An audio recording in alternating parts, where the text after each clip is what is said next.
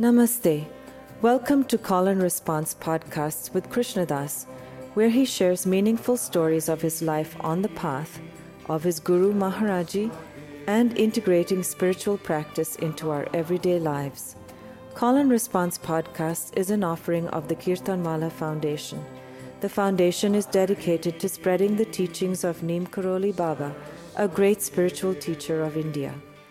If you are interested in supporting this podcast and the work of the foundation, please visit kirtanwalafoundation.org, KIRTANWALLAH foundation.org. So practice. You got to do practice. I'm sorry. You just have to. With our eyes open and our hearts open. But through a practice, you get used to coming back from being gone. It's more like an ability to let go.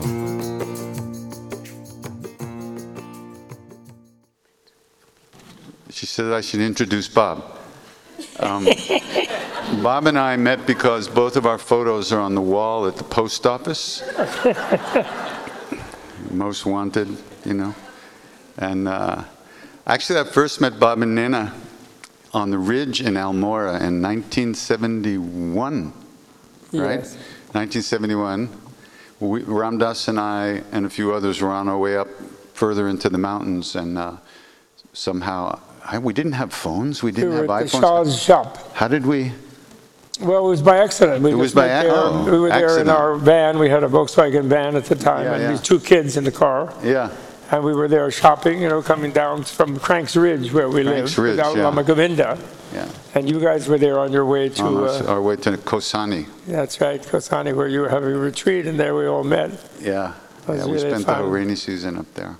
You guys were all wearing white. And white, my ass. you were like so pure. We were like amazed how pure you were. I wore white for maybe 1 minute. And we had this car on this thing, and there were a lot of hippies there at the time. Yeah. And so we were actually the local ambulance. Whenever things would go wrong, we would drive them to the hospital in Nainital. Oh, yeah, right. But I think that was not one of those voyages. Right. It was a wild time. There were a lot of the Westerners in India. Everybody would go to see teachers, different teachers. And then when the seasons changed, all these different people would meet in the cities on their way somewhere else and exchange information and this kind of stuff. And then you would go off in a different direction and everything. It was an incredible amount of beautiful seeds were planted in those days. It was amazing. Just amazing. You saw who? Oh, wow. Yeah, okay, I think I'll go over there. Okay, yeah, I'm going to go see that one and this one. It was amazing. Yeah, and great times.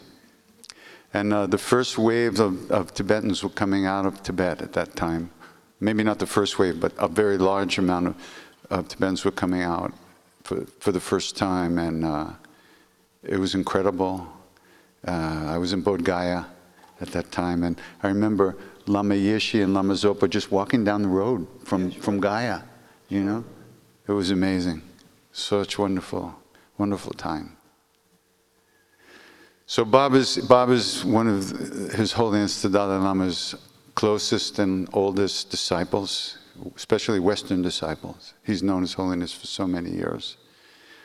And he's a master of all the different schools of philosophy. And when he talks, it just comes through. I mean, I don't think he's editing at all. It's just pouring through, and it comes from such a beautiful space. It's extraordinary. So I know that you really appreciate that this weekend. Well, that's very kind of you, KD. But, it's a loving kindness weekend. One time I introduced the Dalai Lama at Sanders Theater at Harvard when he first came to America. And I gave a big thing about Avalokiteshvara, the 1,000 arms, 11 heads, and I gave a huge thing like that. Then he came out, and people were applauding, how we have to introduce somebody. And he walked out, and as he walked by me, he paused, where we shook hands, and he says, don't over-introduce me. Don't over-introduce me, he said. Don't over-introduce me because I might disgrace you. All right.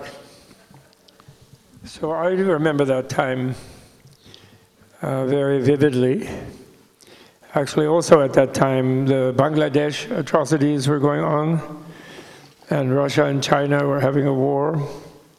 And Richard Nixon locked up a lot of people in the Washington Stadium.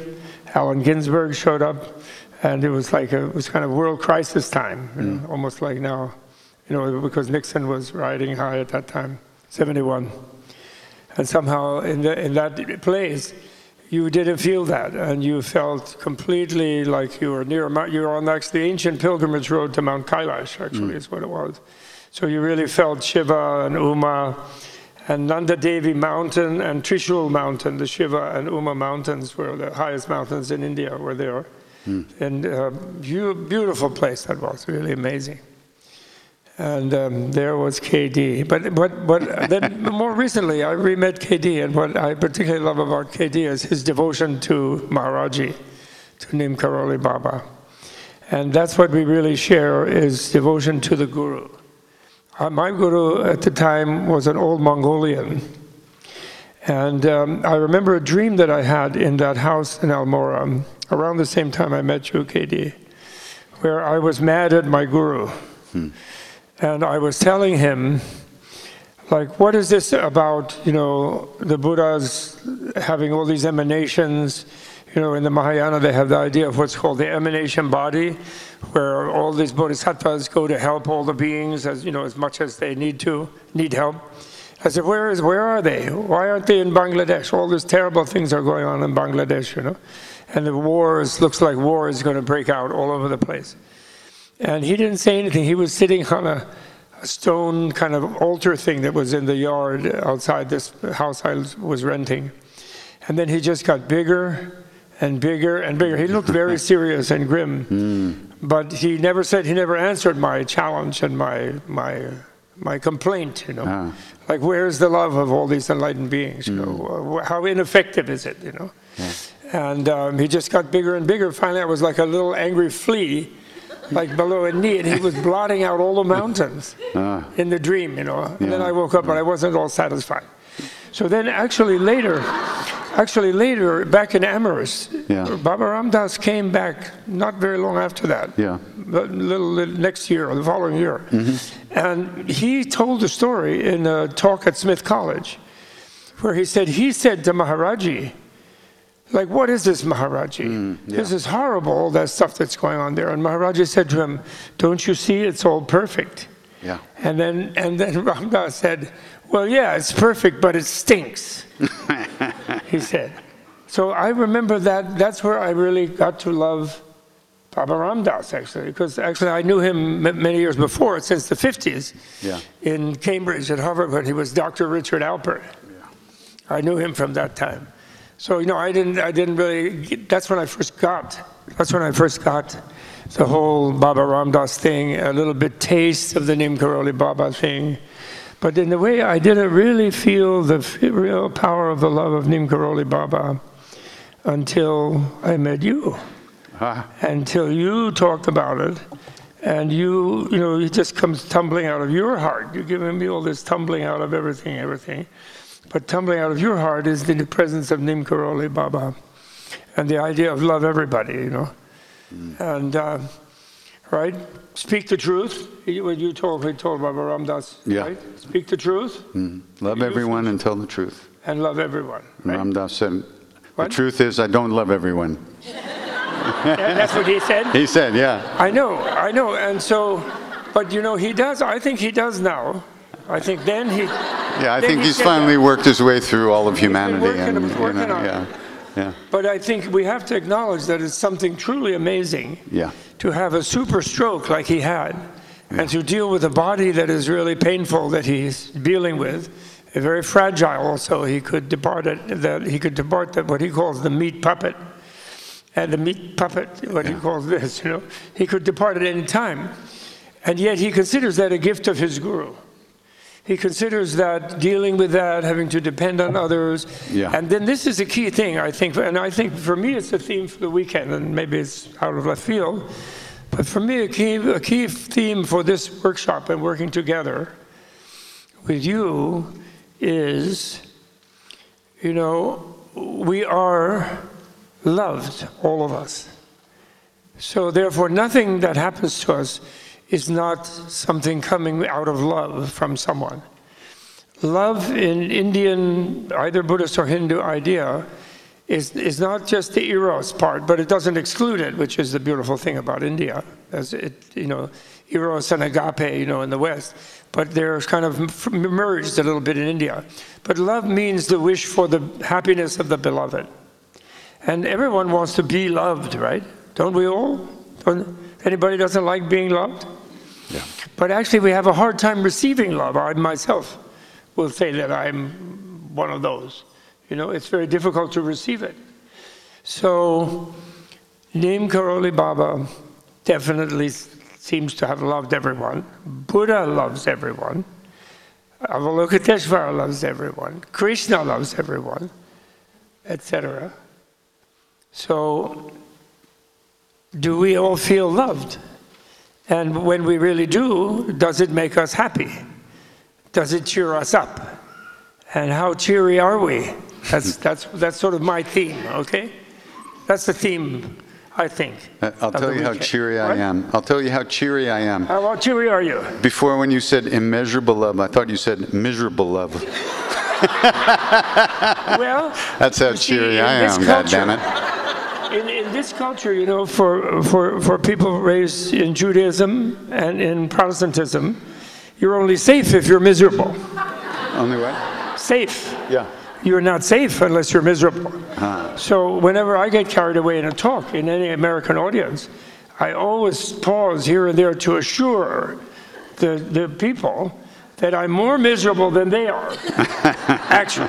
Although I can sort of cheer up in order to sort of advocate it. Yes. Actually, of course, I'm miserable. Of course. That's and how so then that makes them feel a little better. Yeah, that's where we really meet. Word. I think we meet in our miserableness. Right? We meet. Yeah, we meet deeply in our miserableness. I think we do. I think so. Yeah. We do. Just so you know. I just want you to feel and understand you're not doing anything wrong when you're miserable. Right. So be happy. That's right.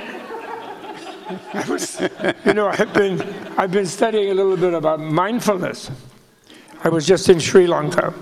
And so in honor of Sharon, actually, Sharon is so wonderful, she comes to our little retreat place across the river called Menla, tiny little place. But she comes every year a number of times, always. We've worked together for 20 years now. And so in her honor, I've been reading the Mindfulness Sutta, from Pali, Theravada Sutta, right? And then I've been studying a little bit the mindfulness movement. But then one thing I noticed is when people say they're doing mindfulness, and you see pictures of them, often in these corporations, they look like this.